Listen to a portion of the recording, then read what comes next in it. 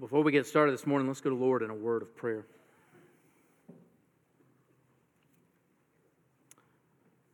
Father, thank you. Your love is immense. It is intense. It is far-reaching. The fact that you love each and every one of us is beyond comprehension. Lord, the fact that you love me is beyond my comprehension. We all have our pasts. We have all failed. We have all fallen short. But Lord, that's what the crucifixion was for. For on that day, you became our sin. On that day, you paid it all. May we never forget the beauty of your love. May we never forget the sacrifice you made for us. And yes, it is coming up on Christmas, the day that we celebrate your birth. But the whole purpose of your birth was to die for our sins. So, Father, we thank you for that reminder today. I ask that you would be with us today as we begin this series on Welcome Home. God, that we can see that there is no greater love than the love that you have for us and the love that we should have for one another. So, Father, I pray for your blessings upon us this morning to guide and direct, to speak to us, to draw us close to you. Let every word that proceeds from my mouth today be yours, that I'm just simply your mouthpiece.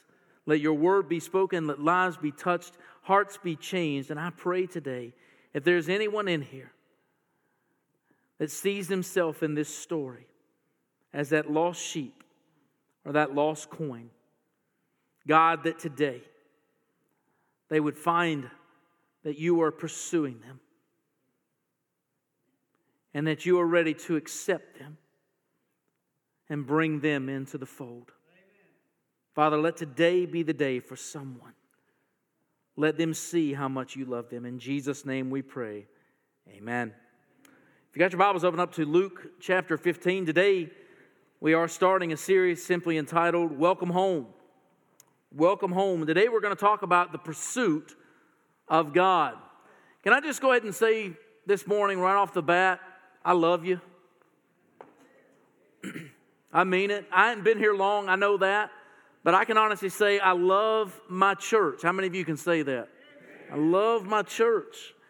Just exciting to get to know you, to be able to talk with many of you, to pray for you, to have you pray for me. It's just a blessing to be a part of such a wonderful church. And I tell you, when we talk about loving each other, there is nothing like the love of God. Nothing like it in all the world. Now, I want to ask a question this morning. What are you willing to search for? How many of you have ever lost a set of these? Right? You know what I'm talking about. Man, if you lose these, you're going crazy. How many of you, your wife is the finder of your keys? Any of you men are willing to say that? Man, I will just toss them anywhere and be like, honey, where's my keys? I don't even look. I just automatically just say, honey, where's my keys? You know, like she's just supposed to be some key finder. But man, we will search long and hard for the keys, right? We will go wherever we can to find those keys. How many of you have ever lost one of these? Oh man, that's like your heartbeat, right? Oh, I got to have this phone. I mean, life can't be lived without this phone. I mean, what did we used to do 10 years ago when people couldn't reach us at the restaurant? We actually had dinner with our family, right? It was a good thing. Man, you lose that phone, man, people will go crazy. They're like, find my iPhone. Well, wait a minute, I don't have my iPhone. How can I find it without find my iPhone, right? And so your wife's got it on there. And I mean, we'll go crazy over these things. How many of you need your glasses? How many of you have ever lost a pair of glasses? Man, you'll search long and hard to find those. Why? Because you want to see. Man, we will search for all kinds of things. How many of you have ever lost money? Man, I've seen some of y'all go over to people's houses, y'all start searching in the cushions, don't you? Y'all like digging out change and, yeah. Man, we don't like to lose money. Man, we will search long and hard for it. How about our pets? Any of you guys ever lost a pet? Man, you'll search for that pet, won't you? You'll go to the ends of the earth to find that pet. How about a kid? Anybody in here willing to admit they've lost their kid before? Anybody? I'm not going to tell on me this morning. I'm going to tell on my parents this morning. When I was a kid, I was about 9 years old. Our family went to Busch Gardens. Anybody ever been to Busch Gardens, Williamsburg? We went to Busch Gardens, Williamsburg. 9 years old. My little brother, about 7 years old. Older brother's 12 years old. We're out there. We're having a good time. Mom and Daddy are just excited to take us to Williamsburg, and we're just enjoying our time out there at this great park. Well, it gets time to close, and so Dad tells us, let's go. It's time to get going. And so all of us, we start following, and none of us are really paying attention to each other. We're tired. I mean, we've been there for 12 hours, so we're walking to the car. We're like, man, I'm ready to get in the car. I'm tired. I'm wore out. I'm ready to go. We get to the parking lot, and as soon as we get to the parking lot, I hear my mom go, where's Kenny? Kenny's my younger brother who's 7 at this time. Where's Kenny? Man, I got rid of him. Woo! You know? But she we didn't celebrate because we probably would have got tore up right there. But she's looking around. She looks at my dad. She goes, Ken, where's Kenny? And my dad goes, I don't know. He was behind us. I don't know where he's at. Now, you're talking about this massive amusement park, acres and acres of land, tons of rides. Kids can get lost anywhere in this place, and my brother's gone, you know. And so we go back into the park, and so we're doing everything we can to find my brother. My parents, they stop a security guard. Hey, we need some help. We can't find our kid. Please help us find our kid. So they radio in to all security people. They're looking for a little 7-year-old boy that's wearing, this wild 1980s outfit. You know what I'm talking about. It was easy to spot kids in the 80s. They had those tube socks with the 2 stripes on them, right? You wore them up to your knee. Walt Williams brought it back in the 90s, but it didn't work too well for him. But I mean, we did. They're searching for him. They're looking for him everywhere. They're getting every security guard. They're asking every person. They're stopping every person entrance looking for my little brother. They have lost my little brother, and so they are concerned. Finally, they find him. He is in the other parking lot. The other parking lot. There's 2 main parking lots. He's in the other parking lot, hovered by a trash can, just crying, wondering where his parents are. What had happened was he was watching my dad. He turned away, got distracted for a second, turned around and followed a man that looked just like my dad to the other parking lot. When he got out the other parking lot, he realized that's not my dad. But man, we'll do anything to find our kids, won't we? I mean, if it's our kids, we'll go to the ends of the earth. Our kid can be grown up and out of the house, but if your kid calls you and says, hey, I need some help, as a parent, we usually go, what do you need? Where do I need to drive to? Who do I need to kill, right? What do I need to do? How can I help you? And so we'll do anything because if our kids are lost, we want to help them. That is just natural to us. Well, today we're going to talk about 2 things that got lost. And this is a story of God's pursuit of those things. Now, here's the truth of the matter. Those things represent something that is of great value to God. So let's take a look this morning. Let's look at the first picture of God's pursuit for the lost, and that is the lost sheep. We begin in Luke 15, beginning in verse 1. Then drew near unto him all the publicans and sinners for to hear him. And the Pharisees and scribes murmured, saying, this man receiveth sinners and eateth with them. And he spake this parable unto them, saying, what man of you having 100 sheep, if he lose one of them, doth not leave the 99 in the wilderness, and go after that which is lost until he find it? And when he hath found it, he layeth it on his shoulders, rejoicing. And when he cometh home, he calleth together his friends and neighbors, saying unto them, rejoice with me, for I found my sheep which was lost. I say unto you, that likewise joy shall be in heaven over one sinner that repenteth, more than over 99 just persons which need no repentance. He drew near and he brought in the publicans and the sinners. Isn't this awesome, the fact that he brings in tax collectors? He says, let's bring them all in. Now, here's the amazing thing is when you think about the 12 that Jesus chose, one of them was a tax collector. Now, what a lot of people don't realize is they were some of the most despised people of the day. Kind of like today, right? We love tax collectors. These guys went above and beyond, though. They not only collected the taxes that they were supposed to collect, but because they had a certain area, they would collect a little bit more of the tax so that they could put it in their pockets. So these guys were some of the most hated people of the land. They were considered to be in the category of Gentiles and almost in the category of Samaritans. And so these publicans are surrounding Jesus. Jesus even calls one to himself. And when he calls Matthew to himself, Matthew throws this huge party. Now what's interesting is the Pharisees in verse 2, they are what? They're murmuring. They're upset. This man receiveth sinners and eateth with them. How dare he go to that length? How dare he go and meet with those people? Can I tell you something? Those are the exact people God wants us to meet with. Those are the exact people that God is trying to reach out to. God understands that we are the downcast. We're the downtrodden. We're the ones that are in need. And so we need to be reaching out to them just as Jesus did. Well, the Pharisees, they didn't understand. In fact, in Matthew 9, when Jesus had that big party thrown for him because Matthew wanted his friends to come in and meet him, he says, I can't believe he sits down and he dines with these guys. Well, what better place to be to reach those that are in need? Well, Jesus is going to use this as an opportunity to teach them a parable. It says in verse 3, and he spake this parable unto them. He wants them to think for a second of this imagery of a shepherd and his sheep. Now you might say, well, why does that seem important? Well, you need to understand it was important to God that there are 2 times he calls himself a shepherd. 2 times that we can see in Scripture. In Psalm chapter 23, most people love this psalm because it says this, the Lord is my shepherd, I shall not want.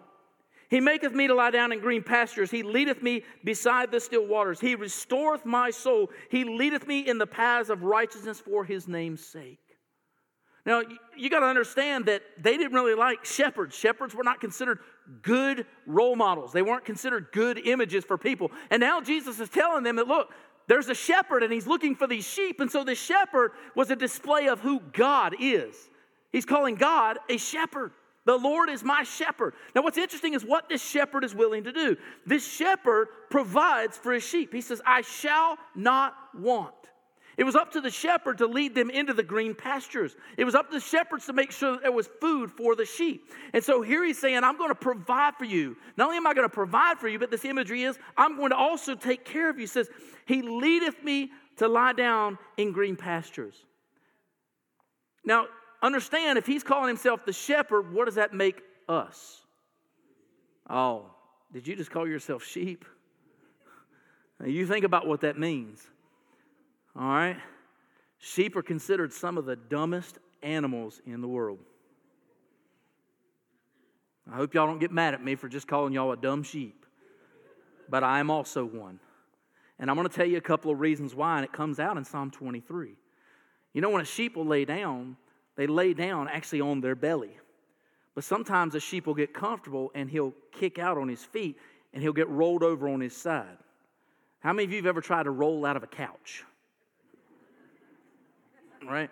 The sheep is laying there, and when it gets its all 4 legs up in the air, guess what it does?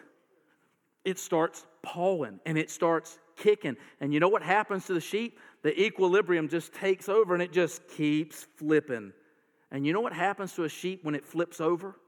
The gases build up in its system and it will die within a couple of hours. You see, what he's saying here is, I'm here to protect the sheep even from their own ignorance. If the sheep rolls over and it loses its place, if the sheep rolls over on its own trying to make itself convenient, I can tip it back over, back on. It doesn't have to be scared and worried about dying. It doesn't have to worry about the gases building up in its belly. I'm going to protect it. I can make it lie down in green pastures. But the second image is this. He says, and he leadeth me beside the still waters. Again, sheep are not the smartest things. They will get up to a running river and they'll begin to drink the water. The problem is they may come in from the side. And what happens to wool when it gets wet? So the sheep dips in and all of a sudden it starts absorbing the wool. Weight takes over and what happens? Into the water it goes and it would drown. So a shepherd would be there with his staff to keep the sheep back from getting their wool in the water just so that it can drink. He protects them. He leads them beside the still waters. In other words, he's protecting them from the things that come along in life that want to take you away. You see, the shepherd is there to protect his sheep. So he understands that the shepherd is there to provide. The shepherd is there to protect. We also go over to John chapter 10, and we see that second image of a shepherd that Jesus describes in John 10, beginning in verse 11. He says, I am the good shepherd. The good shepherd giveth his life for the sheep. But he that is a hireling and not the shepherd, whose own sheep are not, seeth the wolf coming, and leaveth the sheep, and fleeth, and the wolf catcheth them, and scattereth the sheep. The hireling fleeth, because he is a hireling, and careth not for the sheep. You see, the good shepherd will give his life for you. You need to understand the imagery here that Jesus is proclaiming. He's telling them what he's getting ready to do for them. I want to ask you this morning, anybody ever died for you? I know of one. I know of one that gave his life for you. He took all of your sin upon his body and he died on the cross, and 3 days later he rose again so that he could defeat death, sin, and the grave for you. You see, he gives his life for us. The good shepherd will do that. In fact, a good shepherd would jump in front of the animals, the wolves or the bears or the lions that tried to attack his sheep. In other words, he was willing to go down in order to protect those he loved. And that's exactly what God did for you. But it goes on in verse 14, he says, I'm the good shepherd and know my sheep and am known of mine. Isn't it amazing that God knows you? God knows what you're going through. There is no circumstance that you're under right now that God doesn't understand or know what's happening in your life. God knows exactly what's taking place. God is working in his time, in his way, to work it out for your good and for his glory. I know it. And so I see this, and I'm amazed that God is saying, I am your shepherd. I'm going to protect my sheep. I'm going to love my sheep. I'm going to give my life for my sheep. We know he loves them because nobody would give their life for somebody they didn't love. Can I tell you, there are a few people I know I would give my life for. I know for a fact I'd give my life for my wife and my children. I would. There's one day we were at home. When we lived in North Carolina, we had a security system. And all of a sudden, that thing goes off at like 1 o'clock in the morning. I'm like, what in the world? Who is breaking into our house? So my wife is sitting there, and she's in the bed, and I'm like, okay, you go get Caleb. His room was the closest. I'll go get Hannah. We ran to their rooms. We grabbed them. We took them into the bedroom. And my wife's like, she knows that the cops are going to be called. The alarm company is going to be calling soon. And, we're just trying to make sure that the kids are protected. And she sees me walk over there, and I go over to the candlestick, and I roll the candle off of it, and I'm going downstairs like Clue. I've got my candlestick, and I'm going downstairs, and I'm going to protect my family, and I don't care who's down there. And so the alarm company lady, she calls up, she says, yeah, we see your alarms going off. And she goes, yeah, my husband is going downstairs to check it. And she goes, if he dare. And I went downstairs. And I wasn't concerned about my life. I wasn't concerned of what was going to happen to me. All I was concerned about was making sure that my wife and my kids were locked in that room and that nobody was going to get to them. And that guy was going to have to get through me. Why? Because I love him. I love him. And I love him so much I don't care about what happens to me. God does the same for you. He loved you so much. He bore the sin on his body. He took your pain. He took my pain. He took your death. He took my death. And he put himself on that cross so that we might be free and we might not be guilty one day before him. And it's all because he loved you. You see, that's the image that Jesus is trying to get across here in this parable. And so he says what? He spake this parable unto them, saying, what man of you having 100 sheep, if he lose one of them, doth not leave the 99 in the wilderness and go after that which is lost until he find it? Now, how many of us, we're sitting there, we're reading this imagery and we're going, whoa, whoa, whoa, whoa. You're telling me he's going to leave 99 to go get one? Yeah, that's what I'm telling you. You want to know why? Because the sheep would be fine together. It's when they got separated. See, wolves will come into a pack, and their whole purpose when they come into a pack is to separate the weak ones. It's to get the weak ones off on their own. Why? Because then they can have their day on that weak one. So the shepherd knew that the 99 would be fine together. The problem was the one that had walked away. Now here's the thing. That one had walked away. The shepherd didn't lead it away. The shepherd didn't neglect that sheep. It's that he walked away. You need to understand this imagery. Folks, every one of us at one time walked away. Every one of us in here. You say, well, what do you mean? From the moment we were born with a sin nature. It didn't take long for that sin nature to kick in, did it? And we sinned. I'm telling you, you say, well, how do you know little children can sin? You let a child learn the word no. Don't tell me that's not disobedience to parents, right? From the moment they learn no. Man, it don't take long for that sin nature to kick in and to reveal itself. We are sinful people. We walked away from God. And God is the one that pursued us to bring us back. You see, what you need to understand is that you have value to God. You see, sheep had value to a shepherd for a couple of reasons. Number one, some of those sheep were considered like pets. They loved them. They had a name for every single one of those sheep. Have you ever looked at a sheep and wondered how you could name 100 sheep and tell them apart?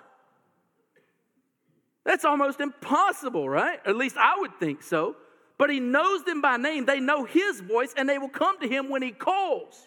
So when we look at this imagery, he wants them to see that there's value because of his love for them. There's value in them because there's income in those sheep. You realize they would shear the sheep. They would sell the wool and make clothing from it. They might not even sell the wool. They may shear the sheep to make the clothing themselves. They would use this sheep to help the entire family. And some of them, it was a job. We just saw that in John 10, that there were hirelings. There were people who watched the sheep, but they weren't their own. And what did the hirelings do? They would run away. They wouldn't protect them. You see, but Jesus wants us to understand that there was great value in that sheep, so much so that he is willing to go to the depths and the ends of the world to find that one. You want to know why I think missions is so important? Because in the book of Revelation, do you realize that there is going to be people from every nation, language, tongue, and tribe there? Aren't you glad that heaven is going to be diverse? Man, I can't wait. It is going to be awesome. So when I think about that, yes, God wants to go to the ends of the earth, and shouldn't we as well? That's why missions is important. That's why we're called to go. He says he will leave the 99. Let me tell you something. America seems like they're the 99. They're the ones that think they're righteous and have no need of repentance. But I'm going to tell you, the fields are open. My brother of mine just got back. He went to Nigeria and did missions there. They were seeing people come to know Christ by the hundreds. By the hundreds in Nigeria. He said they go into these places and they preach on top of the truck with these megaphones, and they're speaking loud and clear with thousands of people gathered around them. And when they call for an invitation, hundreds are coming forward to give their lives to Christ. Mission field. It's wide open. God will go to the extents of the earth to find that one lost. Verse 5, I love this. And when he hath found it, he layeth it on his shoulders, rejoicing. You want to know what's cool about that? He doesn't drive the sheep back. How many of you have ever found that, you find that pet or you find that kid and you're like, get back to the house, right? You just drive them on in, or you might lead them, You're kind of walking in front of them. You're like, don't leave me again. Don't get behind me again. Stay with me. Let's go. He didn't drive him. He didn't lead him. It says he picked him up and he put him on his shoulders. Now, you got to understand, this guy's been out there searching. We don't know how far he's gone. We don't know how many mountains he's climbed. We don't know the distance he's been. But he goes there and he finds this sheep, which typically weighed about 100 and some pounds. And he picks it up and he puts it on his shoulders and he carries it all the way back. Can I tell you something? If you've run away from God, he'll carry you back. All you got to do is turn around. All you got to do is turn around. He'll carry you back. He's not going to drive you. He's not going to lead you. He's going to carry you. He's going to bring you back into the fold. And then look at verse 6. He's going to rejoice. He says, and when he cometh home, he calleth together his friends and neighbors, saying unto them, rejoice with me, for I have found my sheep which was lost. And look at verse 7. I love this. I say unto you, and likewise joy shall be in heaven over one sinner that repenteth. Do you realize that when you got saved, heaven threw a party? How cool is that? There was a celebration in heaven when you gave your life to Jesus. It says so right there in the scripture. They rejoiced over your salvation. That's how much God loves you. When one person, do you realize that if you were the only person here in this world that Jesus came to save, to pay for, to love, to bring back, he would have done it for you. That's how much he loves you. And so much so that every single time, I'm here to tell you, I believe there's probably a party that is constantly going on in heaven. A party. Man, I can't wait to join it. Firing streamers up in the air. Who knows what goes on in heaven? They celebrate. A lot of people think heaven's going to be boring. I think it's a constant party. Not the party like some of y'all go to, but, a good party. There's celebration, there's enjoyment, there's excitement, there's a thrill in the air when somebody gets saved, and they want everybody to know there's another person. There's another one. There's another one. It's almost like there's a clicker up in heaven, and it just keeps dinging. Ding, another save. Ding, another save. Ding, another save. Man, how exciting is that? I'm going to tell you what. It's important that we go share. You know what scares me? There's a passage in there that talks about, if we don't praise him like we ought to, that eventually the rocks are going to cry out. He should have said that about sharing the gospel with people. If we're not going to do it, the rocks will. See, guys, we got to go. We got something that we got to do. We got something that God is calling us to. And here's the parable of the lost sheep. There's a rejoicing in heaven over that one lost sheep that comes back. Number 2, let's look at the lost coin, verse 8. Either what woman having 10 pieces of silver, if she lose one piece, doth not light a candle and sweep the house and seek diligently till she find it? And when she hath found it, she calleth her friends and her neighbors together, saying, Rejoice with me, I found the piece which I had lost. Likewise I say unto you, there is joy in the presence of the angels of God over one sinner that repenteth. First, Jesus uses the illustration of a shepherd, which they considered an unclean service. Now get this, now he uses the image of a woman. Now ladies, I don't want you to come in here and get mad at me for saying this, but back then women were not treated properly. They weren't considered equals. And to call God and illustrate God as a woman was considered a foul thing to some people back in that day. But you need to understand that there's 2 other times that God uses this imagery. And one of them goes all the way back to Psalm 23. The Lord is my shepherd. And a lot of us miss that. Psalm 23 and verse 5, listen to what it says. Thou preparest a table before me in the presence of my enemies. You might say, well, what do you mean? Well, that was considered a woman's job to prepare the table before the visitors. And God says, I've prepared the table. So God's not afraid to use that illustration. You go over in Luke chapter 13 and verse 34 and listen to this. O Jerusalem, Jerusalem, which killest the prophets and stonest them that are sent unto thee. How often would I have gathered thy children together as a hen doth gather her brood under her wings, and ye would not. He calls himself a hen who gathers his children under her wings. You got to understand the Pharisees at this point are probably going crazy. They're probably looking at him like, why would you use that image of God? A woman looking for 10 lost coins? Well, they probably didn't get the illustration at all. Didn't get it at all. Because look at what he says. He says, either what woman having 10 pieces of silver, if she lose one piece? You might say, well, what's the value of a piece of silver? Well, that silver coin represented 1 day's wages. Now, how many of you, if you lost a day's wages, you wouldn't search for it? Now, for each of us, that'd be different, right? Some of you make more than others, but a day's wage is a day's wage. That's a lot of money. You better believe we'd search for it. She just happened to drop it. She happened to lose it. So what does she do? It says she lights a lamp. She lights a candle. She sweeps the house. She seeks diligently till she find it. And what we need to understand is that God is going into the cracks, the dust, and the debris. According to Luke 14:23, he's compelling us to go into the highways and the hedges. He wants us to get out there and tell people about him. Everybody needs to know about Jesus. There's not a soul out there that God doesn't love and doesn't want. You say, well, how do you know that? Well, 2 Peter 3:9 says this. God wishes for all to repent. All. That means God doesn't want one of us to be lost. God doesn't want one of you to leave without him. God doesn't want one of you to go to hell.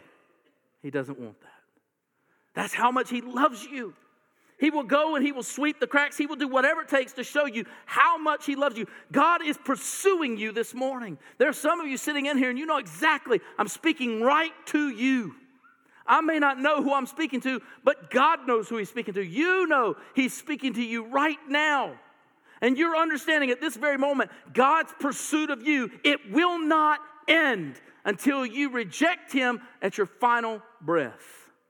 He'll keep pursuing you. He'll keep reaching out to you. He'll keep loving you. And some of you say, well, I got a lot of breaths left. You don't know that. Better quit waiting. You better quit waiting. He values you. He loves you. I'm telling you, there is no greater life than the life that's lived for those of Christ. Luke 19 says he came to seek and to save that which is lost. We are also called to go and seek and to save that which is lost. We are called to go and share the gospel of Jesus Christ with all those that are lost. You got to understand how much God loves you. Let me tell you something. Satan wants to distract you right now. He wants to take your mind off of what God is speaking to you right now. He is trying to tell you, he's not talking to you. He's not talking to you. He's not talking to you. But just in a moment, when you get up and you stand under an invitation, you start gripping the back of that pew, you better know he's talking to you. You see, that's the problem. So often we'll hold on, and we'll hold on, and we'll hold on, and we'll hold on, and we'll think, I got plenty of time. You don't have any more time. Today is the day of salvation. It's time to stop holding on. It's time to stop wasting it. And it's time to say, I'm ready to give in to God. But I'm here to tell you, it's going to be easy. It's going to be easy for you to be distracted this morning. It's going to be easy for you to say, you know what, that's not what I want. It's going to be easy for you to sit back there in your chair and say, you know what, he's not speaking to me. I don't want to go up there. Everybody else might see me. Everybody else might know what I'm doing. Can I tell you something? Who cares? Who cares? Because if they're worried about what you're doing coming up here, maybe they ought to come with you. We're just going to rejoice. Can I tell you something? Let's throw a party today. Because heaven's going to throw a party if you come up and you give your life to Christ. Because that's what this passage says. And when she had found it, she called her friends and her neighbors together, saying, rejoice with me, for I found the peace which I had lost. Likewise, I say unto you, there is joy in the presence of the angels of God over one sinner that repenteth. Man, I want heaven to have a party this morning. How about you? You might be holding on, but I'm here to tell you today is the day. Don't waste it. Don't pass over this opportunity. Don't say, well, I'll take care of it later. Don't wait any longer. Is God pursuing you? Father, we just come to you this morning and